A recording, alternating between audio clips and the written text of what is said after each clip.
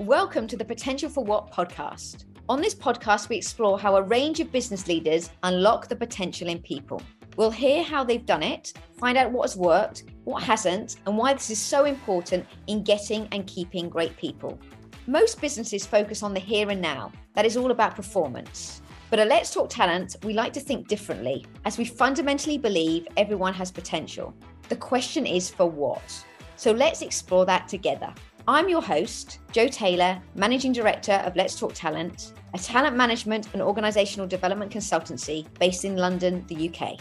I have a request. If you value this show, if you enjoy these stories, or find this wisdom or inspiration useful, please subscribe to the Potential for What podcast to listen to future episodes.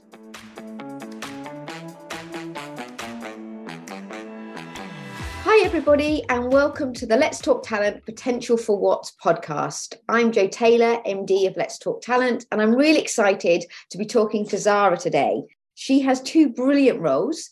The first is Associate Professor at Nottingham Trent University, and the second is Research and Impact Director at Kiddy & Partners. Welcome, Zara. Thanks very much. Great to be here. Fantastic. So I want to start off probably not with the easiest question, but I ask everybody at the beginning of our podcast what potential means to you. So what does potential mean? Oh, okay. Good one. So I would start with quite a generic definition, actually. That wouldn't necessarily be the definition I would recommend practitioners to use, but generally speaking, I'd say potential is the ability to be or do something more effectively in future. So the ability to be more than you currently are, the ability to learn, develop, get better at what you're doing. That would be my general definition of potential. So when you're actually working as a associate professor at NTU, how are you thinking about how this impacts the work and the research that you're doing? Yeah, it's a really important topic. I mean, potential's been really important for a long time for professionals, business psychologists like myself, and anyone involved in HR or talent management. But increasingly so, I think increasingly we need to switch the emphasis from a focus on past success or even current performance to somebody's potential. What are they capable of doing in future? And there's a number of reasons I'd argue for that shift in emphasis, primarily VUCA. So, the volatility and uncertainty and all of those sorts of things and the ambiguity that we have to deal with today in any working context means that it's much harder to predict who's likely to be effective in future. And that's what, people in my world of work are tasked with doing. And what skills will they need to be effective in future? It's becoming much harder to be able to do that, to be able to predict that based on who was successful in the past, because what we need to do in future will be quite different from the past. So an effective leader now or in the past looks quite different to and the expectations of what leaders need to do to be successful are changing very fast. So I'd say the emphasis needs to change and we need to put much more emphasis on potential, what somebody is capable of doing rather than what they've done in the past. For instance, diversity. I think it's key in terms of unlocking diversity. I think the fact that we put too much of an emphasis on who's been successful in the past. In some research that I did looking at changing senior leaders, often the reliance is simply on let's bring somebody in who we know who's done this in the past. And there's loads of research that highlights that, first of all, a CEO who is successful in one organization is much less likely to succeed in the second organization. And of course, it really just perpetuates the current status quo, reliance on a small and not very diverse population of individuals to have those roles. So how do we change the conversation within organisations? So you work in your role at Kiddy, like I do in LTT, with HR directors, CPOs, CEOs who are trying to find the next thing. Mm-hmm. And you're right, they're kind of looking at the right now rather than necessarily the future. So how do we change that conversation? What are the ways in which you're kind of doing that would be really useful to share? Yeah, I think it's only fair that we acknowledge it is harder. It is harder to switch to looking at potential instead of current or past performance. There's no doubt about that. But it's whether you want to do something that is easier but unlikely to be very effective, or slightly harder or significantly harder, but actually reliable and valid. So it's trickier for sure. I'd start with this. Well, the start point has to be looking at your own organisation. What's our strategy? And therefore, what will our leaders, and I'm assuming we're sort of focusing in on leadership potential, but it could also apply to anyone in a critical role. What do they need to be doing in future? So let's project forwards. What are the challenges our business is likely to need our leaders to navigate it through? How will the contexts evolve? And therefore, what does that mean for the qualities that people will need to be effective in the future in our business? So it's important to not just look at what other businesses are doing. The challenges within your particular context may be different. So firstly, looking at your own context, and then secondly, looking at the extent to which individuals possess those qualities, or indeed, depending on the time frame you're looking at, the extent to which we can help them develop those qualities. So when you look at the qualities, what would you say are the kind of critical ones that you see someone reaching some of the highest potential? What would you say are those qualities? I would start with the ability to learn, because of the fact that we operate in such a complex and changing environment these days, that the challenges are going to change. Leaders are going to be faced with things that people haven't had to face in the past. So it's less about having the knowledge and the experience of different things, but more about those things are going to be hard to predict. Therefore, if you've got a strong ability to learn, a motivation and ability to learn quickly, to adapt, then that will certainly put you in good stead. And going with that, problem solving. So contextual problem solving ability. It's less about knowing all of the facts, having all of the knowledge, and more about knowing how or where to go to find that. So, almost crowdsourcing, not having all of the answers, knowing you'll never have all of the answers. This is far too complex for that, but knowing where to go to find them. I always think Jacinda Ardern shows great examples of that. Throughout lockdown, she was interviewing experts, literally asking them, tell me about, let's say it was an expert in, stress management or isolation. I listened to one or two of these, and she'd literally just ask them. So demonstrating that she does not have all of the answers, and that as leaders, we need to demonstrate that we don't have all of the answers. That's not a requirement anymore for effective leadership. It's knowing where to find them, having the humility to know when you need to ask. And I'm sure a whole host of other things, but the top two that come off the top of my head are those. Brilliant. So how do you make sure that it's not subjective? I've done multiple succession planning processes in my time, and you get the manager to assess, You never really ask the individual. It kind of feels a bit that it's part of an assessment, and you're sort of going through a process, and then you come out the end and you're put into a box. Yeah. In your experience, what are the best ways of getting to that sort of rounded, that balance between that science and art, but ultimately putting the human first? It's a good question. There's lots of thoughts that spring into my head on that one. So obviously, given that I'm an ox-psych by training, I would always argue for the importance of reducing subjectivity, avoiding subjective opinion, manager opinion. It's very hard to rid ourselves, even trained professionals, from biases. And of course, the closer you are to the individual, such as a manager, the more biases you're likely to have. So I would encourage lots of caution around using manager opinion. Of course, they do know the individual well and see their performance closely. So that's the only caveat there. It has a role, but we need to have a process that's more structured, that, ox-psychs are trained in trying to reduce or minimize bias, using standardized approaches that focus on the things that matter, and hopefully try to steer us away from being influenced by the things that don't matter but might appear to matter in the moment, such as likability, for instance. So there's all of that. But also, you mentioned the fact that individuals are humans, and I think this is an important realization. I mean, of course, as psychologists, you'd hope that we don't forget that. But in terms of the candidate experience, it's becoming more and more important. The fact that professionals like ourselves need to recognise that talent in people aren't there simply for us to use them for our own means or for the means of the organisations that we're trying to support. It's important to ensure that this is a good process for them as well.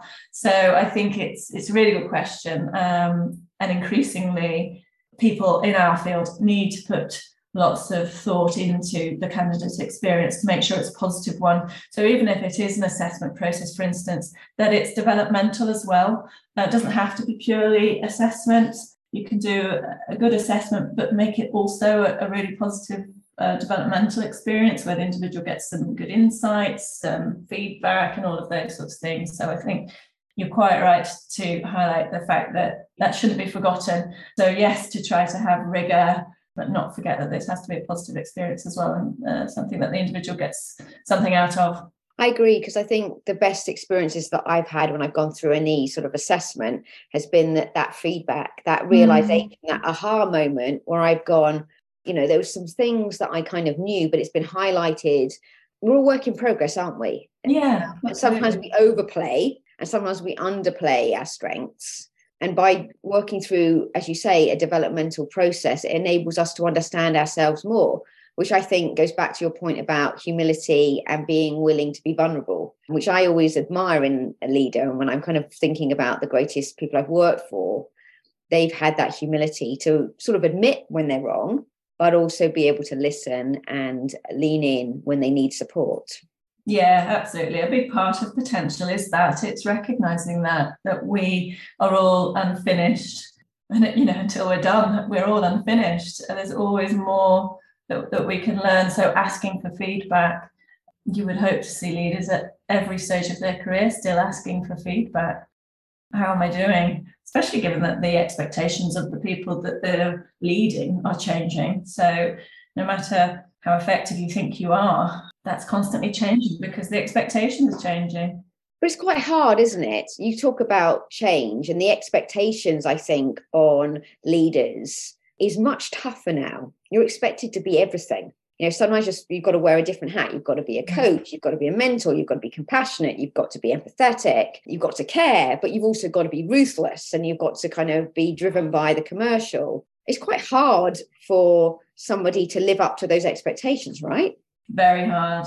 It is. The challenge is we tend to just pile in more qualities, more desirable qualities, don't we? So the list just gets longer and longer. And you're right, it becomes an impossible thing to do. First of all, we need to, as professionals, try to resist the temptation to just pile in more and more things. There's some good research which shows that some qualities are what academics would call discontinuous. So they stop becoming useful at different stages of a leader's career. It's not just about developing new things, developing that strategic, for instance, element as you get more senior, but also about stopping doing some other things, or at least deprioritizing them. So recognizing and supporting leaders to prioritize different things at different times hopefully should help it feeling like an impossible list of things that we're asking people to do. Because we're in danger of, in a way, fatiguing our leaders, aren't we? And sometimes having that culture of hero to zero. Yeah. So you talked about it at the beginning when you said that a CEO that's done brilliantly in one organization and then goes on to be a CEO of another may not be as successful because actually the environment, the people, the factors are different. So sort of what got you here might not get you there. How do you kind of mitigate for that? And what support should businesses put in place to stop that happening? Yeah, absolutely. I think what goes wrong here is that we put too much emphasis on the individual and not enough on the context that surrounds them in terms of development and even fulfilling potential. There seems to be this assumption in some organizations that once we've identified who we deem to be the people with the high potential, it will just naturally unlock. We just need to identify them, tell them, sometimes not even tell them, but identify them and put them in some key roles and away they go, which is kind of crazy, isn't it? Because it's an interaction between the person and the qualities that they bring and the context. it's a bit like planting a sunflower seed and sticking it in a dark room. We organizations, we professionals like ourselves need to take the responsibility. It shouldn't be a burden that an individual has to shoulder alone when they're labeled high potential or identified as having high potential. It's a shared responsibility. So we need to make sure we're offering them all of the stretch, feedback, a rich environment that can help them thrive, rather than planting the sunflower seed and leaving it in the dark and just expecting it will magically flourish. So there's absolutely an emphasis on the context in terms of that. And also just in terms of the CEO having been plucked out of one organisation and placed into another, helping individuals, first 90 days onboarding processes, helping them navigate the organisation, helping to shortcut that process that we all have to go through when joining a new organisation of kind of navigating the culture, really trying to help support them to accelerate that. Here are the people you need to know, and kind of a 101 to the culture. This is how you succeed here. And these are the things that perhaps might be a bit unique to us and different to how you've succeeded in the past. Otherwise, there's a risk of that tissue rejection, isn't there? Oh, absolutely. I'm writing a blog at the moment on sort of onboarding, and it says that if you have a really good sort of 90-day experience, that person is 85% more likely to stick with you than leave. And then if you don't, I think it's in the first 90 days, 45% of people at a C-suite level leave. Wow, which is so costly for an organisation for many, many, many reasons, reputationally as well. Yeah, I can completely understand that from the individual's own experience, but also their perception when a senior individual is brought in, especially from outside, all eyes on them, right? And what are they going to do then? Let's see. And if it all just goes a bit quiet and nothing really happens, or, it may be going on behind the scenes, but people can't visibly see the impact of this new person that's been brought in quite soon, then I think they're really struggling, aren't they, to try to change perceptions about them. And I can understand why that would be hard and result in the stats that you just cited there. So yeah, it does put the emphasis on an effective induction process, onboarding, and all of those sorts of things. So Zara, if people wanted to read more about you or get in touch with you and learn more about what you're doing, where would they find you? LinkedIn, I'd say, is a good starting point. I do post on LinkedIn every now and then, both academic stuff and practitioner stuff, given that I'm a hybrid of those two things. So yeah, it'd be fantastic. If anyone's listening and they're interested in connecting, please do. And finally, is there anything that you're listening to, that you've read recently, that you'd like to pass on as a kind of, pay it forward? This is what I think is really great about talent management, potential. Love to hear your kind of favourite podcast or book. Well, the thing that I read most of, I wouldn't recommend. It's academic papers, and there's only a small fraction of them that are digestible. So I do try to consider that part of my job to help disseminate those. So that is some of what you'll see on my LinkedIn. If I find a really good paper, I will try and sort of decode it and pull out the practical implications. But in terms of other things that are out there, I've been enjoying the CIPD podcast. I think it's called Work, just like their magazine. That's been quite good. But other than that, I do need to get back into my running this year. So perhaps it's this podcast, Jo. Perhaps it's this we should be recommending. Love it. Thank you so much. It's been really fascinating talking to you, and I've learned a lot into deeper meaning of potential and how we as HR leaders can take that forward. So thank you so much. No problem at all. Thanks for listening to the Potential for What podcast. If you're hearing this message, you've listened to our new episode all the way to the end. And for that, I thank you from the bottom of my heart. We hope you enjoyed this episode. And if you did, please leave us a review on Apple Podcasts and Spotify. Please share this episode with others who may be interested in this topic. As always, you can head over to letstalktalent.co.uk/podcasts to check out all the links and resources in the show notes and to sign up to our email list.